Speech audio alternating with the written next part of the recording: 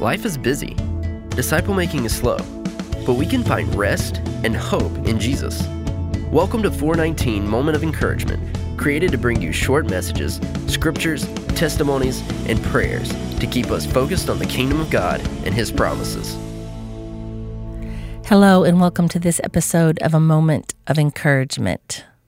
My name is Beth Laurie, and I'm your guide. Emotions, feelings. Some are easy and healthy, like joy, peace, and love. But what do we do when we feel sadness, anger, or grief? Emotions are strong and powerful. They come from the inside. Emotions are gifts because they allow us to love deeply. I feel God's love and know it through my emotions as well as through my mind. Both are great comfort to me. Feelings are good, but they are not our wisdom. They should not be our drivers in our life. Our culture teaches us to ignore our feelings, to suppress them. TV shows like Star Trek and The Big Bang Theory almost celebrate those who do not feel. How horrible. Feelings are not good or bad. They are windows to our soul. Feelings help us get to the deep things inside that need care, love, attention, and hope. If you know someone who is stoic and always pushes away emotions, you know someone who's not allowing God to work in a certain part of their life.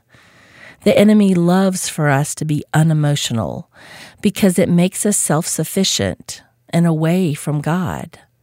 However, the opposite is not good either. We are not to be ruled by our emotions. They can make us react in sinful ways. Self-control is a virtue. So how do we process these emotions, these feelings? Instead of ignoring them or allowing them to take us over, how do we allow God to help us process them? I think praying our emotions. God cares for every single feeling we have. In fact, He sees them as conversation starters. That's right. Every emotion is an invitation to pray. God wired us that way. When we feel joy, we rejoice in prayer. When we feel sorrow, we lament in prayer. God wants a relation with us so much. He even wants to heal us from every painful thing. Like a good friend that is always there for us no matter what, God is there for us with every emotion. God is even better than other friends because He never leaves us and He knows our pain even before we do. I've learned the best way to deal with those hard emotions is to go to the Psalms. The ancient writers anointed by God have found words to express things that I feel, but I'm not sure how to process. The Psalms are a beautiful way when life is tough because it points us to the comfort found in His presence, even in the midst of our pain. When we remember how wonderful and faithful and kind God is, then the emotions start to change perspective.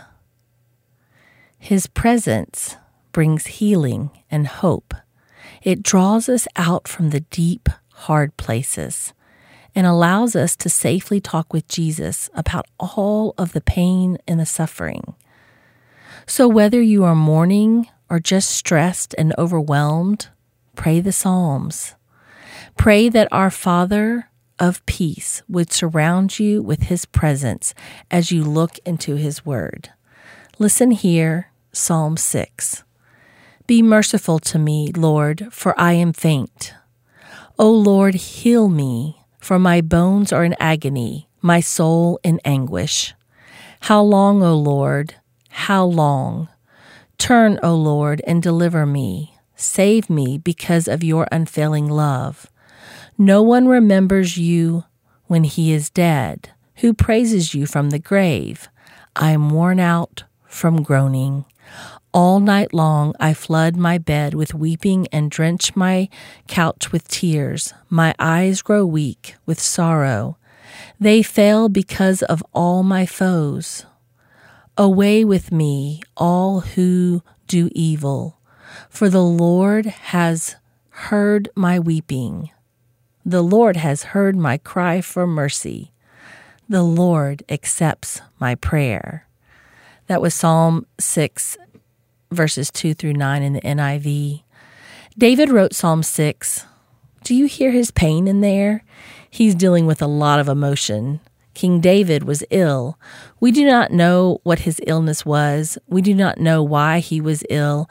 We do not know when David wrote Psalm 6. Perhaps it was when Absalom tried to become king in 2 Samuel, or when King Saul tried to kill David in 1 Samuel. But in Psalm 6, David was very lonely. He was not happy. He was in pain in his body and his mind, and he thought that God had left him. He thought that God would not give up on him, and this made David sad. He forgot what he believed, but he continued to pray. That's the best part. And as he prayed, the Lord came back, he said. God answered David and brought him comfort in his presence. God made David feel better. Sometimes we feel as David felt. We think God has left us. Psalm 6:6 says, David cried every night. Psalm 6:3 says, for how long? One night God will answer us as he answered David. We too will say, the Lord heard me. He knows our every need. He knows our every prayer. God would never leave us. But sometimes our feelings make us think that he has. That is why we need to pray. David is such a good example for us in praying and processing our emotion. David was lonely and sad, and he turned to God. No matter the emotion, we too can turn to God. One observation, David was a warrior who fought Goliath and fought many wars. We sometimes think that tough people, they don't have emotions, but we're all human.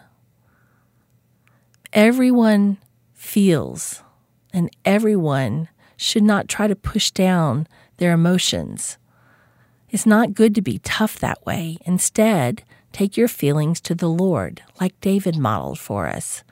Read the Psalms and help use his words to find what's inside and move from prayer to peace with God.